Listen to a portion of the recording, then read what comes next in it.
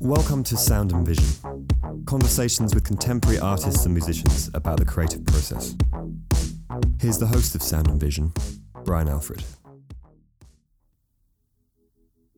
This episode of Sound and Vision is sponsored by Kensington Panel and Stretcher. Kensington Panel and Stretcher offers high-quality custom surfaces for painting and mixed media artwork. All products are handmade and designed to meet the highest standards of strength and stability. To learn more or place an order, visit them online at kensingtonpanels.com. Sound and Vision is also brought to you in part by Charter Coffee House, located on Graham Avenue in East Williamsburg, Brooklyn, 1 block from the Graham L stop.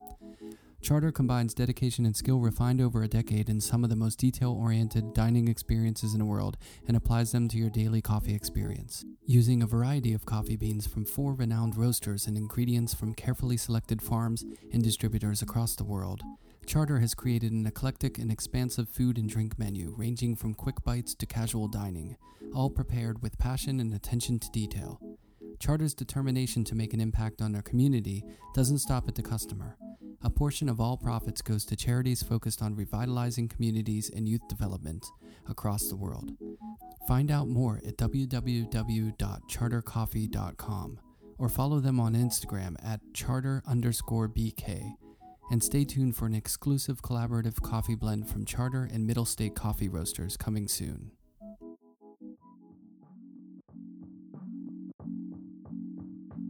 Ellen Berkenblit is a painter who was born in Paterson, New Jersey, and graduated from the Cooper Union in 1980. She received an Arts and Letters grant from the American Academy of Arts and Letters in 2013 and a Guggenheim Fellowship in the following year. She's had solo shows at the Anton Kern Gallery, the Drawing Center, Rudolph Janssen, Susan Veilmetter, White Columns, and group exhibitions at many venues, including Gladstone Gallery, the Museum of Modern Art, Brand New Gallery, the MCA in Chicago, the Centre Pompidou, Derek Eller, Essex Flowers, and the New Museum. Her work has been covered in just about every art publication, and she's in the collections of the Aspen Art Museum, the Brooklyn Museum, MoMA, the Whitney Museum, and many more. I went to Ellen's Gowanus studio to talk to her about her early days in the East Village, punk rock, fabrics, process, and physicality in painting, and much more. Here's our conversation.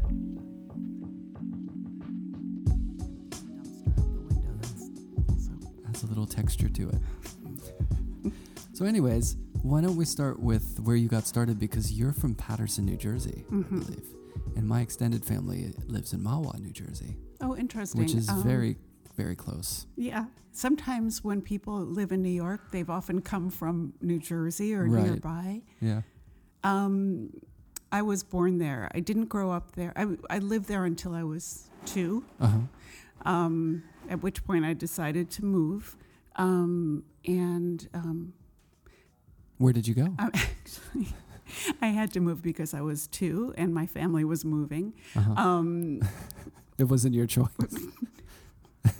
My father worked for IBM. He was a research chemist at IBM, and there was a brand new Thomas J. Watson gorgeous lab that opened in Yorktown Heights. Okay. In New York, in Upper Westchester, not fancy Westchester, and that's where my family moved. So that's really where I grew up. Were you in Paterson because of his work before that? No, that's where on my mother's side, that's where everyone lived or was from. Yeah. My mother was born in Paterson. Her parents, my grandparents, moved there when they immigrated from Russia. Mm-hmm. I mean, it was a big. It had a large Jewish population of immigrants. Yeah. So. And now it has fairly close a large Hasidic community. Yes. In Monsey, which is right on the other side. Oh yeah, too. Monsey, yes. Yeah. Huge. So, Westchester. So you're kind of a close to the city person. I mean, growing up, did you come to the city? All the time.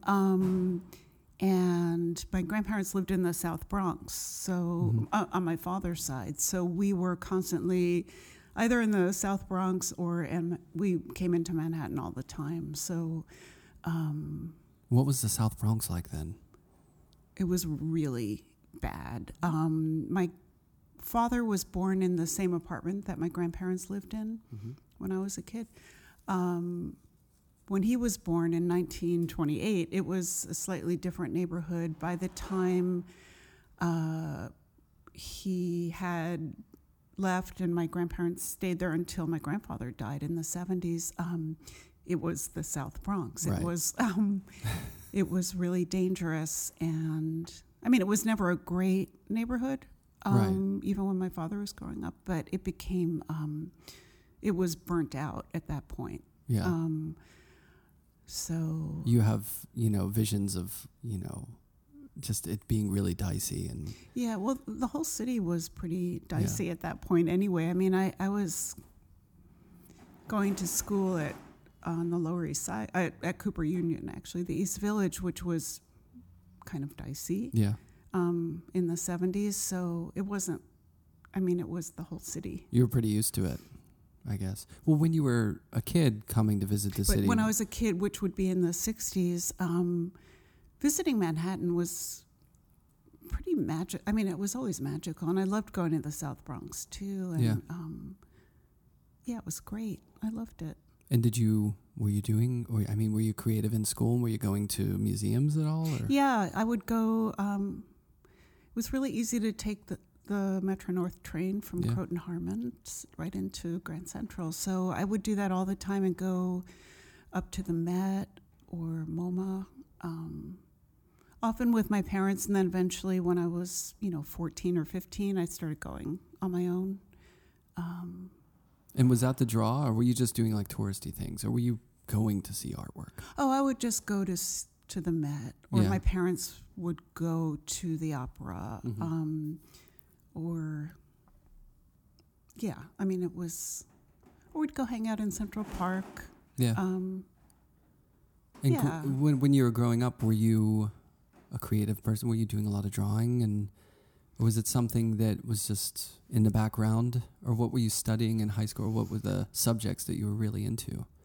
I started drawing as soon as I could pick up a pencil. So I started when I was probably 3, drawing and painting, and never stopped. So that was really always how I did things, was through drawing and painting, or thought. I should say it's not how I did things, but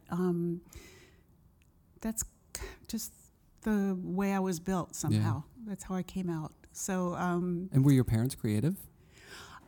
They were creative in different ways. My father was a chemist, so I think, and he also was an amateur photographer. He started taking photographs when he was a teenager in the Bronx, and he built a little dark room in his bathroom there, which was, he lived in a tenement, so he just built a very rudimentary dark room. He built the same type of thing when we were growing up in our house in Yorktown. So I grew up developing photographs with him, printing. He loved the process. He loved buying film in bulk and rolling it into canisters and developing the film, printing photographs. So he was a very process and chemical-oriented person. Right. That's like the perfect synthesis of the two things, of like creativity, experience, and then the chemical process of photography. Yeah, the smell of it, the feel of it, and having that record of things. And because it was in our house, it felt very natural to do that. It didn't feel like we're off to the dark room now. It felt much like we're just going downstairs doing this. And then during the day, he was a research chemist, and he was growing crystals for the first computers. I mean, IBM at that point had computers that took up a room. Like space stations. Size. Yeah. And they became very hot, and the room was, it was a very special thing. So he developed how to make information go onto smaller chips, basically, so we could have what we have now. Right. that was all starting in the late 50s and 60s. So he was working on that. That's pretty cool. So you got the both sides of the spectrum there. I mean, something really technological and advanced, kind of like conceptually, like there's a rigor to that sort of process, and then also the creativity of photography, and then the way those two things merge must have been cool to experience when you were a kid. Yeah, and I feel like I'm so similar to his, the way he always was. He liked to just be in his lab or in the dark room quietly making something. And although I became a painter, I feel like my day-to-day is so similar to how he had his day-to-day. So you have like a very specific process and kind of I think it's like ritual. An obsession. Yeah. Yeah, it's very obsessive, naturally prone to being in the studio or in a quiet place. So I'm going to go out on a limb and assume that they were supportive of you being creative and following that. Like in high school, did you think, okay, I want to go to art school? Yeah, and I think I had no other plans ever. Mm-hmm. I knew that I would be painting. Yeah. At one point I thought maybe I would become a nurse when I was 8 years old, but because I had an aunt who was a nurse, and I think that's an amazing profession. I'm just not, I think I'm only built to do what I do. Right. And I ended up doing it and continuing it. Yeah, and I had that. I wanted to be a veterinarian because I had a dog and I liked my dog. Yeah. Yeah. And then at a certain point I was like, well, this is probably not for me. You kind of change your direction, but it seemed like something that you always loved to do. Yeah, I think it just that's how I was built for this kind of life, and I'm happiest when I'm quietly in the studio, working. And I love that you went to Cooper, because Cooper Union is this, synthesis of the sciences and arts, isn't it? I mean, or at least that's the engineering. Legacy. Yeah. I mean, how did you choose to go there? Was it just being in the city? And I applied to a few different schools. My parents actually were not thrilled that I applied to schools in the city at that point, because I was entering college in 1976. Yes. And not the best campus. It was New York was bankrupt and extremely fantastic, but it wasn't an easy navigation for an 18-year-old, maybe, who had spent my life, my father and mother rightfully thought of me as a bit of a hick. Mm-hmm. And even though, we didn't live far from the city, I still, it was rough. And so they weren't thrilled, but when I got accepted at Cooper, they were extremely happy for me, and there was no question. So, but of course, they were very overprotective. And worried, I'm sure. Yeah, they were very worried. I have a young kid here in the city, and it's a lot safer now than when I first moved here. I can't imagine what it would have been like in the 70s. Yeah. So I agree with them now. As an older person, sometimes you look back at what things that were, advised against, and you go, you know what, I understand now. Then I was like, no, I really want to go. And I did go, and it was great. Yeah. Did you have siblings? Yeah, I have three. I have an older brother, a younger sister, and a younger brother. Oh, wow. So that wasn't that wasn't mitigated by the fact that you had siblings? Because sometimes if it's the only child, I can imagine the parents really worrying, like sending off one of their kids to the city, but... Yeah, right. There would have been backup if something had happened to me. Well, you always feel... Well, there's that perception that, an only child is going to be the parents are going to be a little more stressed or like cautious or overprotective of the one kid. I think I was just such a weirdo that they were worried about me no matter what, even if they had 20 kids. Yeah. I think there was something worrisome about me as a teenager. You were the one out of the four that they were the most worried about. A little bit. The weak one somehow. Oh, really? Not physically, but... Yeah. Yeah. Well, they must. I mean, you did well for yourself. I mean, you've carved out your, what you love to do, and you've made it work, which is impressive. Thank you. There's a strength to that for sure. It took a long time to get for that to happen, I guess. But I actually, I come from to finish up the sentiment here. No, my whole family, including my siblings and parents, have always been so supportive, and we're a tight-knit bunch. That's great. Yeah. So you're a young person in the city going to art school. What was it like? I mean, did you love school itself, or were you? Not really, actually. I loved the time in the city. I loved my time. School was hard. The best part about it were I had some amazing teachers.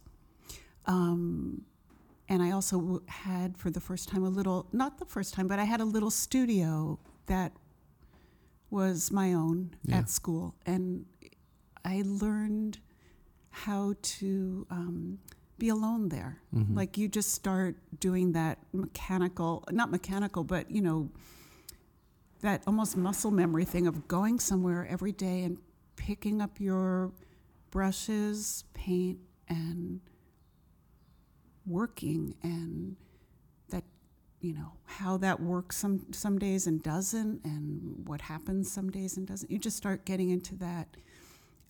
It's like it's an athletic thing almost. Yeah, like the practice of it. It's a practice. Of going to sort of like learn and go, but it's just the ritual of going to the place in a way. And how it's nothing magic usually happens. It's a grind sometimes. Yeah, but I think that's a real gift of school, is that you can suspend reality for a couple of years. You have that gift. A few years and just go. It's a fantastic gift. It's the center of your world. All you have to do is make some food happen and then go and make art for. Right. Or add the part-time job in there. I worked at a health food store. Mm-hmm. And that's all you have to do. And I would imagine around that time, there's some pretty good energetic music going on in the Lower East Side. Oh yeah, as punk is going strong at that point. Were you into music? Were you ever going to see stuff? I've always been into music, and I started to see a lot of the bands that played at CBGB's. I started to see them before I moved to New York City. So really? When I was 16, 17, I saw Patti Smith a lot, and Richard Hell, and then when I moved into the city in 1976, I was literally around the corner from CBGB, so I spent a lot of time there. Yeah, I really did, and it was pretty amazing who I got to see, and it was pretty easy to do that. Yeah. I mean, the Ramones and and Talking Heads and all these people. Yes, I'm sure you saw all that. I saw all of them. Blondie. And millions of bands. Yeah. The Mumps, the Marbles. Did you ever see the Germs there? I don't remember if I did. Yeah.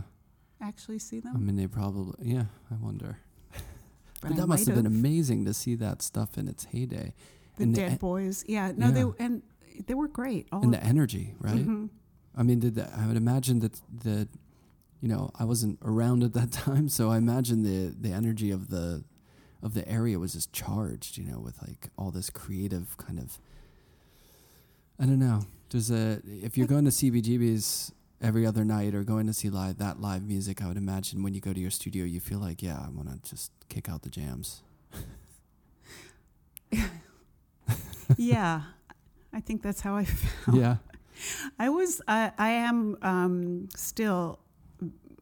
I feel like music, paint, sound, vision, smell, taste, all feel very interrelated to me in terms of I don't differentiate between all those things. I mean, yes, intellectually I do. But when I paint, I think in terms of sound, and color to me has creates a taste in my mouth, you know, in my mind, I should say, or different passageways in the paint feel like a sound to me. So, I think that, yes, going to see music, listening to music, or just having music in my head has always been part of my working process. Yeah, I mean, there's a sonic element visually to your work for sure. So, but Hope so. Yeah. So that, you know, going to school, getting a studio, getting that up and running, I mean, was it basically from there on out, it's okay, I'm going to have a space in the city, just make work? Were you super social? Were you meeting a lot of people and had like a community, or were you kind of doing your own thing? You know, because once you graduated, you just set up shop in the city, right? Yeah, you could call it that. When I graduated, I was living in the East Village during my time at Cooper, and then I made the huge leap when I graduated to move to the Lower East Side.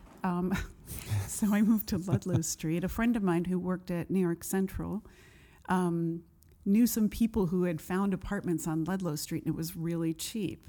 And he gave me the number of the landlord there, these two guys who were great. And then I moved to Ludlow Street, and I had, yes, the cheapest apartment I could possibly find.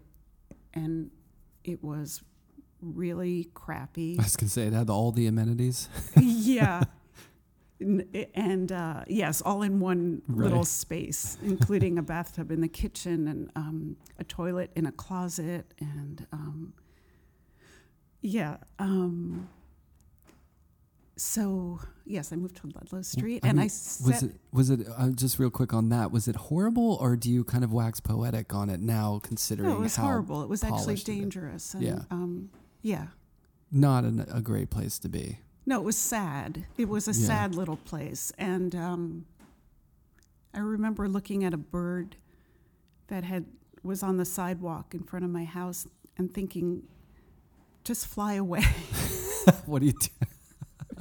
There are other streets. Right. Westchester's really nice. Why don't you fly up there? Oh, it's like a metaphor, isn't it? I think it might have been. But I mean, there are certain people who really, especially these days with how polished certain areas of the city have gotten and how expensive it is, you know, sort of pine for these days of when it was a little more rough and tumble and you could actually have a space in the city and be creative. Right. No, I understand all that. But yeah, I mean, it gets talked about a lot, I think. Yeah. So there's got to be a happy medium, right? Where you can afford to live here, but it's not, you know, just that bad and that rough. Well, I don't think, yeah. It was actually, no, on the romantic side, it was great because I could afford to live there, barely. Mm-hmm. I had landlords who were very kind to me, and at one point I couldn't pay my rent for a year, and they let me pay them when I could, which was, you know, generous. I mean, that's how broke I was, and that's how kind they were. So, what were you doing for work when you got out of school? I was a seamstress, and I had always made my own clothing since I was in 8th grade, and I loved sewing. I was a really good sewer, and I also, because I couldn't afford clothing I couldn't afford cool clothes when I was a young adult, but I could make them. So I made a lot of really cool clothes for myself that people would comment on and then ask me if I would make them a version. So I ended up making clothing for people. Oh, that's cool. That I designed, and that's how I supported myself. Nice. And I had two friends on Ludlow Street who had a shop, Mary Adams and Amy Downs, and they made wedding dresses and hats. One of them Mary made dresses and Amy made hats, and they asked me to sell my clothing in their shop. So that's how I got by. That's great. Is that something that you did for a long time? Yeah, I did it up until just a few years ago, not necessarily through that shop, but in different forms. Yeah. So you've had a sort of eye on fashion for a long time? You've been interested in fashion? I mean, obviously there's some iconography sewing, in your work. Actually. Yeah, like fabrics. Fabric and sewing. Where did you get all your fabrics from? Well, there used to be a million really great fabric shops on Orchard Street, one block away from Ludlow. So I think there's maybe one down there. Yeah, I think there might be one. I don't think there is even one anymore.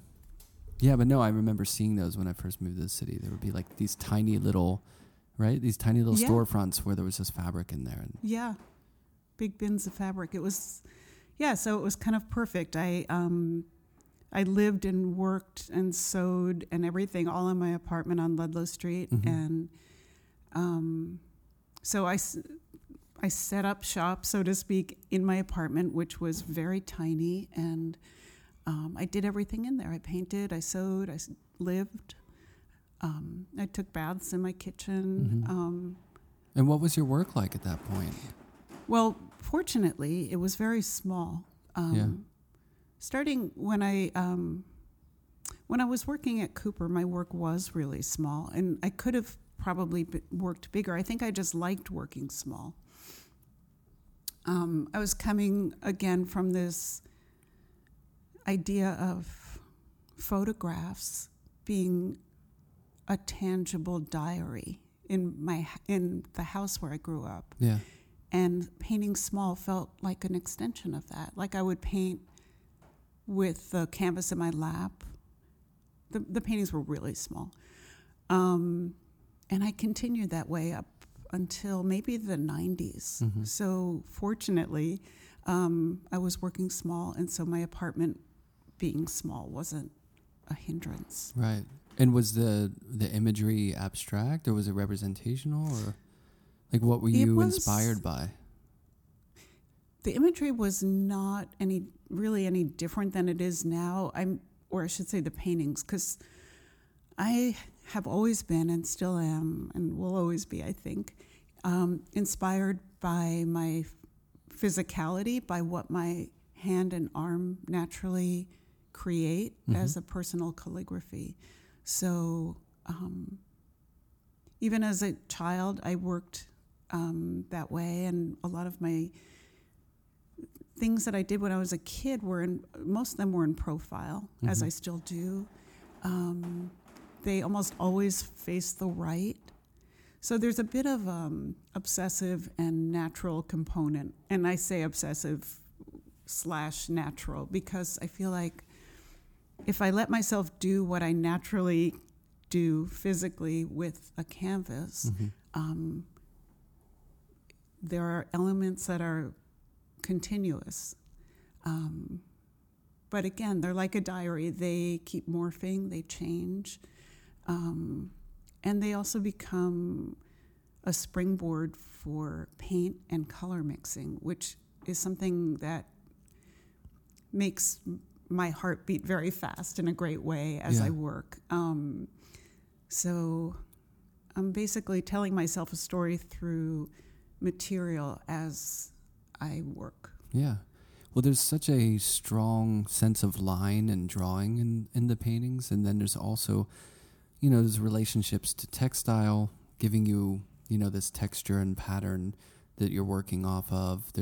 For me, I read into it, comics and action and animation and cartoons and fashion and animals. There's animals and there's all these unique ingredients that come together, but in a really, I don't want to say a simple way, but it feels direct, even though your hand is doing a lot of working and kind of, there seems to be layering and there's a looseness to the way that you're finishing things, and you're revealing some things and covering things, but at the same time, it feels very direct in a way. I mean, is that kind of, how did you get to that kind of, not only the subject matter and the representational images that you're kind of using within the painting, and how did you get to that process as well? I mean, it's a complicated kind of like collision of these different things. I think I got to it, and I'm still getting to it by just working. Like I don't think I've never set out with a finished thought in mind, a finished painting in mind. I feel like the action of making a painting is what makes my paintings. Yeah. So the only thing I set out to do is allow myself to peel back some layers in my mind of, the super ego or the ego, and get more to the id as I work. And obviously, that's not a state that I don't know. I can't sustain it, but those are the moments where the most truthful stuff comes out. And so again, that leads back to me relying on my physical, how my arm will physically move. I feel like that's got a mind that's not thinking too hard. It just is. Yeah. Well, it's interesting though, because based on the description you just gave of like what's motivating you and what's like a core kind of like driving force in the paintings, which is this exploration through process and through the physicality of maneuvering and within the painting, I would envision like these abstract formal paintings, and kind of, but the iconography in them is so strong, these kind of like childlike animals and like fingernails and that have bright polish on them, and these boots and patterns. So for me, I'm bringing in this relationship of, like kind of, like fashion mixed with, a childlike play in it. There's all these conceptual moments or like inflections from the imagery that you're using. So where did that come from? How did you kind of were they just things that are interesting to you? I think those are things I started doing when I was really little that just didn't go away. Yeah. It's like how I know how to it's how I think through things as I make things, I should say. And not that I'm doing a childish thing, but I think that's how I understand my way of making a painting have life to it. Yeah. And they're just those things are just a part of it. They're, in a way, they're foils too, because they're not what they seem. They're holding on to sections of pure paint that, because a lot of my paintings are very big, if you get close to them physically, you can only see sections of paint. You can't see the whole thing. And I paint them obviously very close. Like I'm not using a Matisse stick or whatever that was called. 20 yards back from your painting, just like doing little touches. Yeah. So you're getting into it. You're like in that surface working around. My face is right in there. So they fall apart as what they might be as an image when I'm actually making them. I mean, of course, I stand back and go up close. I'm kind of all over the place in the studio, but I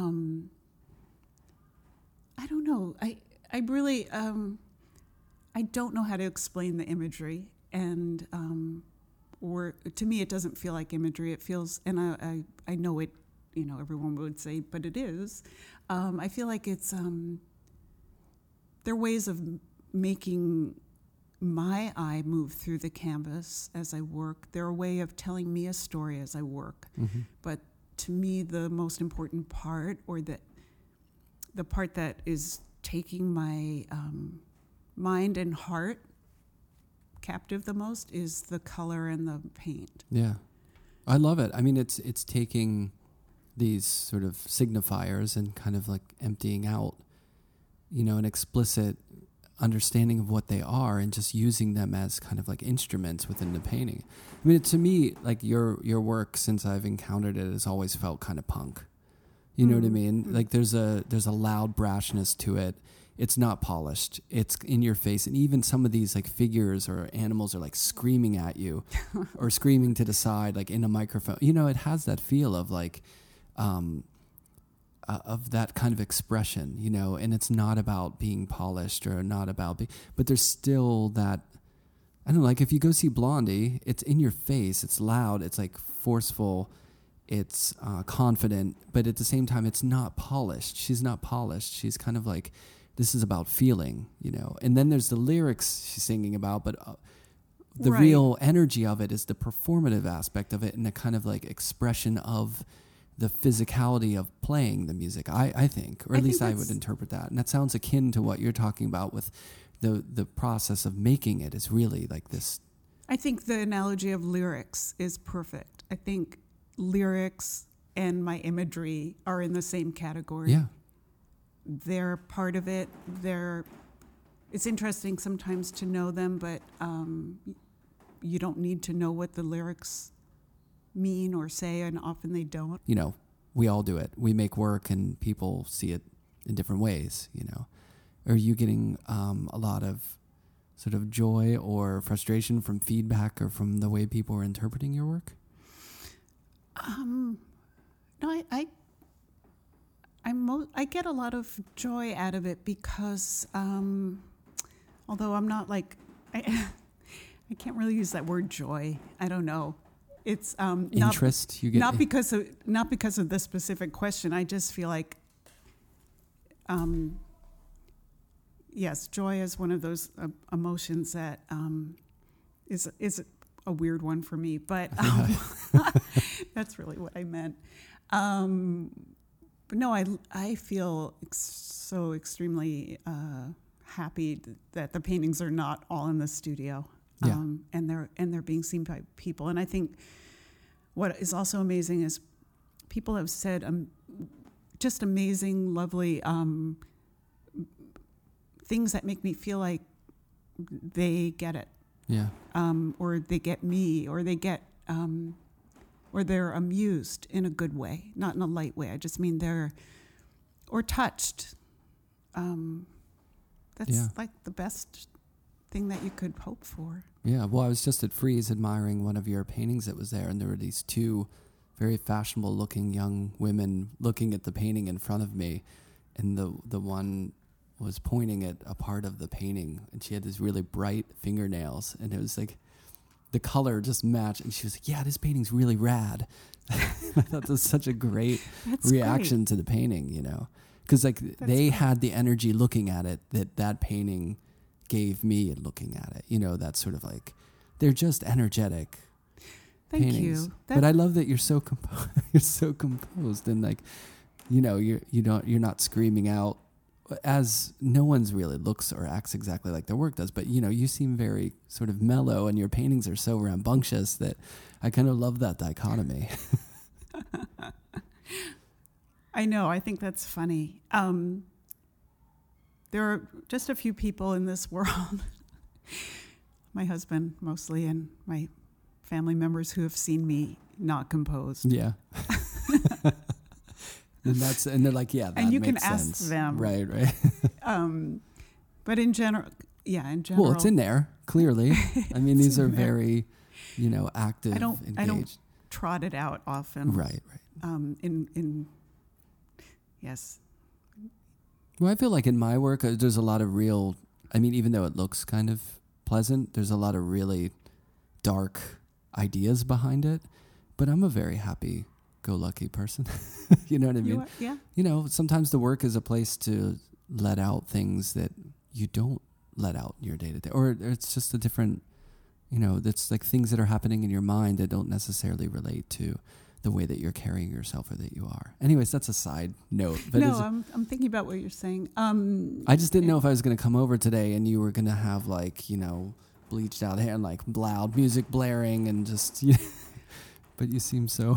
I know, I'm very demure. Yes, very demure. And right, as I said that into the mic, it reminds me of, you know, sweaty balls, right? We're doing the NPR. Right. I'm very demure. What do you listen to when you're working? Or do you go silent? Both. I hate the silence, and then I listen to a lot of music if it's not silent. So I listen to pretty much everything, but I have to say mostly it's this is so cliche, but it's stuff from the 70s Zeppelin. when I was Zeppelin. Yeah. But I mean, stuff that I listened to when I was in high school, I think, Yeah. is what I still listen to. So I think that's the weird thing that happens to a lot of people. It was a good time. And it also was a really good There's some time. good music that came out. I love Zeppelin. That's how I learned how to play guitar. I listened to the box set and just played by ear, So I've a real sort of intimate knowledge of those songs. But like you were saying, I have no idea what he was singing about. It always felt like Lord of the Rings-ish to me or something. Like it's That's so funny. fantasy or something, Vikings. Yeah, exactly. I listen a lot to Fairport Convention. I think that's that really is a crucial band for me. Fairport Convention? I don't know this band. I stumped you. I love that. Crap. Okay. That's amazing. I love that though, because there's things that slip through the cracks. Yeah. What do they sound? What's? It's really British. Really. Like mod, like Who-ish. No, not mod at all. I love that. That's what I pictured the Union Jack when you said British, and then the Who. Right. Well, I love the Who. I couldn't love the Who more. Oh, Keith Moon. Oh my God. Yeah. Yes, Keith Moon. I think about Pete Townsend doing Windmills is what I feel like when I'm painting. That's amazing. That's really great. Just FYI. Yeah, Okay. yeah. But I show my son plays guitar. He's like 10 years old. And when he started really getting into it and getting into AC/DC and Zeppelin and stuff, I showed him a video of Townsend just breaking, just that, and then Hendrix with the fire. Yeah. I feel like you've got to learn. This is how awesome it can be. Yeah. Like try to feel like that while you're playing. Yeah. So you're doing windmills in here when you're I actually am. And I wonder sometimes if I'm, yes, anyway, never mind. I was thinking that of Spinal Tap and how they do those rock and roll faces as they're playing guitar, which is hysterical. And I just think it would be really funny if a painter did that while they were painting. I don't think I do. You don't turn it up to 11? Well, I don't make those faces, right. like yeah.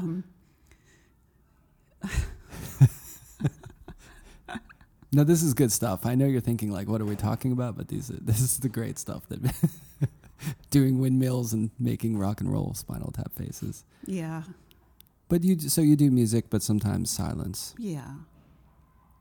And do you you were saying it's a very physical process, and we talked earlier about fitness and stuff like that. Is that something that's part of your daily life too? Is painting very physical for you and your sort of outlet for? It's very physical. It actually keeps me in shape. I don't go to the gym that much, and they're big. Lugging these things around the studio, which I do, keeps me in pretty good shape. You got to move around to paint that. It's not like something you can, do in your lap like you were doing earlier on. Yeah, no. I am going up and down a ladder usually, but I'm also picking up the paintings and moving them around the studio. Yeah. Constantly, because I'm working on about 4 or 5 simultaneously. Yeah. And I need to just get them situated either on the easels that I use or just, move them around. So there's a lot of lifting. But that's good. It keeps me in shape. And then because it does, I can continue to lift them up. Yeah. So and one thing I'm really curious about too is like, do you, because you kind of have this, it seems like a very,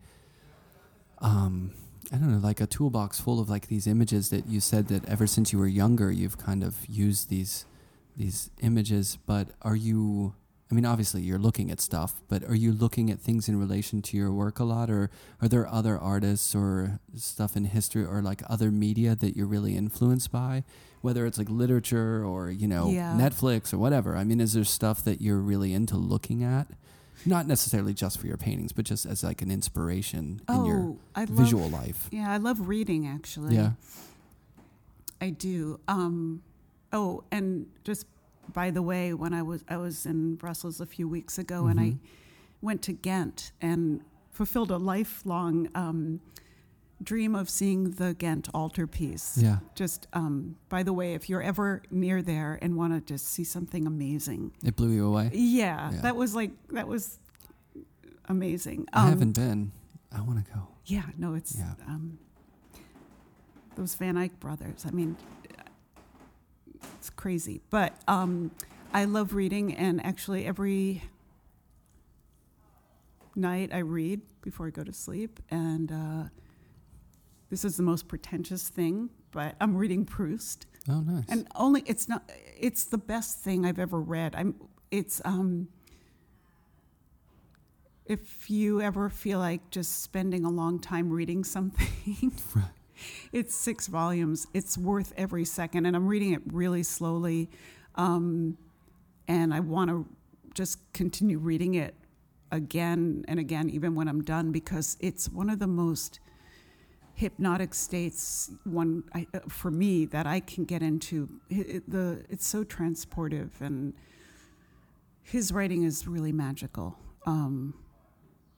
Yeah, I think I've only read a little bit in school. You know what I mean? For required reading. And you know what? I tried reading it many different times in my life and couldn't stick with it. You got to be ready for it, right? Because it has the biggest drum roll in the world is like to read, it's just like such a big deal. But if I finally picked it up and read it as if it wasn't a big deal. Yeah. And it's not, I mean, it's a masterpiece, but it just is so good and so funny. He's one of the funniest writers, and one of the most, it's like you just go on a journey with him, and he's just eavesdropping on everyone and telling you what's going on in their minds, and it's really, really good. I'm sold. Anyway. I'm going to try it out. I feel like you need to be ready for certain things. Like I tried, do you know Infinite Jest, the David Foster Wallace? Yeah. I tried early on reading that book, and I couldn't. I kept getting through a certain chunk of it and then forgetting and then rereading it. Couldn't do it. And then fairly recently I went back and could get through it. And it was much, you got to have the attention span and the ability to really dig in. Or realize that you might not have the attention span, so just take it really slow. Like I often don't have the attention span, so I reread the same paragraph over and over again like 10 times because, it just is like that in terms of how I can sometimes read, and also what certain really good writing sometimes takes to sink in. So it's not like speeding through anything or getting it done or finishing this, or it's more about the journey. Yes. Having that experience as you're reading, like the present moment of reading. Yeah. As opposed to saying, I finished that and that was good. Right. I used to do that with poetry where I'd try to get it all the time. I try to understand everything, and it wasn't the way to read it. So I was reading like Rimbaud and like Shelley, and like I just didn't get it. And then at a certain point I was like, I don't need to. It's about the feeling that it gives you, which is nice. It's like open yourself up to just not have to recap it or define it, But it sounds like you have that, like with your work too, there's like an openness to it that it seems is parallel to that, to where it's not necessarily closed off or defined. These characters and the patterns and the motion of it is loose, and it's really about the process. It's about the journey of it. Yeah. And that enables you, it sounds like, to work on a lot of different pieces at once. Not everyone can do that. Some people are. I really love working that way, and it's also it has a technical aspect because I use oil paint. Mm-hmm. Drying time. It helps. There's a drying process. It takes a long time. Certain colors take forever to dry. So sometimes I want to let something dry before I go back into it. Yeah. And sometimes I don't. I'm impatient and I mess something up by going back into it when I probably should have waited, and then I get a whole other thing to work with, which is actually try to turn that into something good. Mm-hmm. But I also like the idea of working on many things at once, because often a color from one painting will suddenly get burned into my retina, and I can picture it on another painting, and so I'll just the paintings will influence each other. Yeah. Well, and not to nerd out with tech talk too much, but are they sometimes fabric stretch, sometimes canvas? Like how do you start a paint? Do you start it raw without the idea and then you work into the pattern sometimes, or how do you decide what you're going to stretch and how you sort of attack the painting? So there are two paintings in the types of surfaces in the studio right now. One surface is classic primed linen. Another surface is something I developed this other thing about a year and a half ago, where I am sewing on different calico fabrics that I've stitched together. So I sew them at home. I have a million fabrics that I piece together as if I feel like it's very similar approach to how I work. I'm just very intuitive, putting the fabric pieces together. They're a hodgepodge of color and pattern. And then I give them to AluStretch, my stretcher maker, the best guys, and they stretch them for me and they PVA them, and then I get them back. Well, that's nice. And I've got this new puzzle to work with, something familiar because I made it, but something now, what am I going to do with, kind of unfamiliar. And I rotate them and look at them and then very gingerly start drawing into them with charcoal. I start painting on regular linen also with charcoal, but I feel like with the calico ones, they are such a delicate surface. I want the fabric to be as present as possible and not paint over very much at all.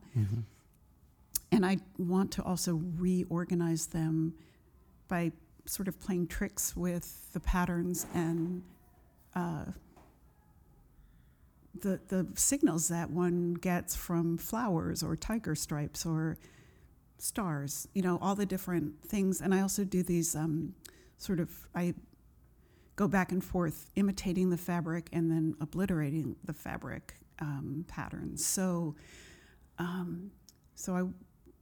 they're delicate in that they could easily reach a point where they're just way too painted and then I have to destroy them. So I work very slowly on them, just a little bit of paint every day over a period of weeks and months.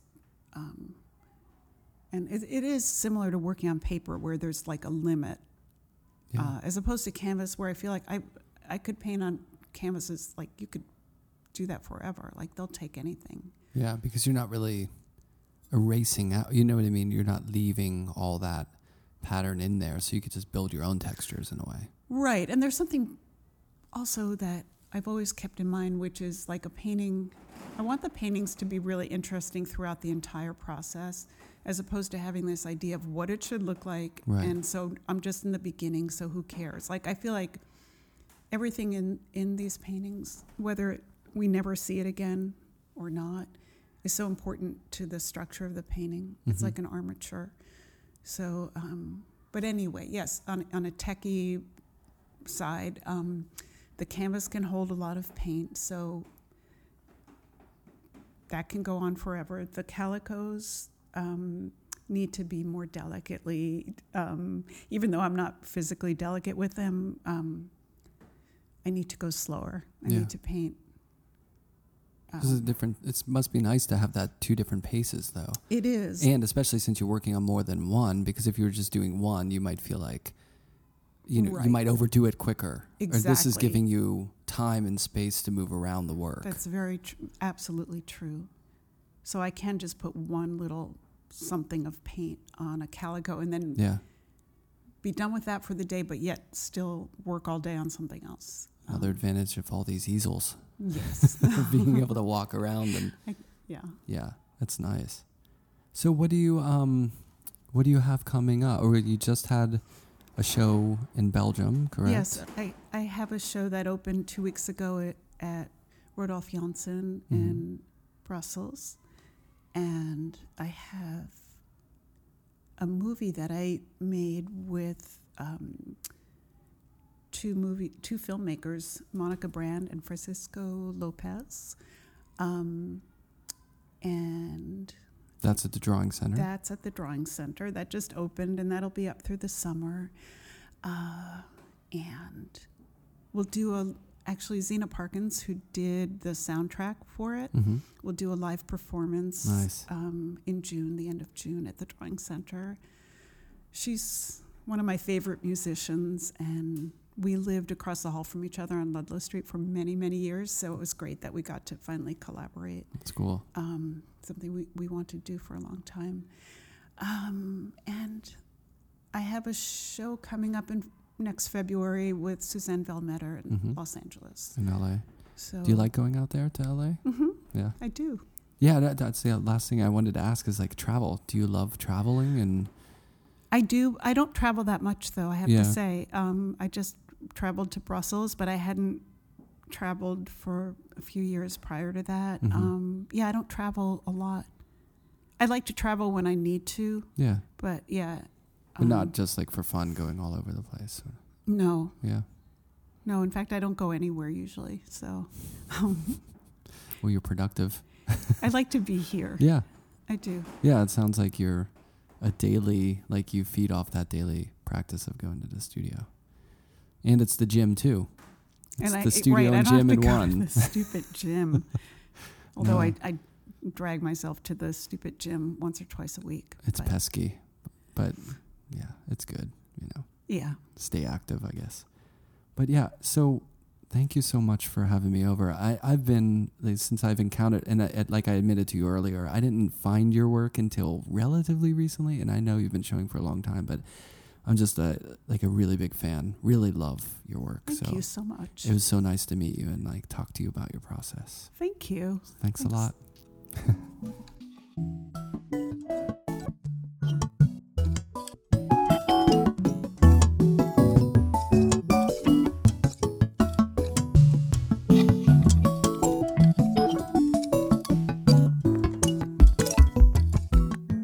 Sound and Vision is recorded, produced, and edited by myself, Brian Alfred.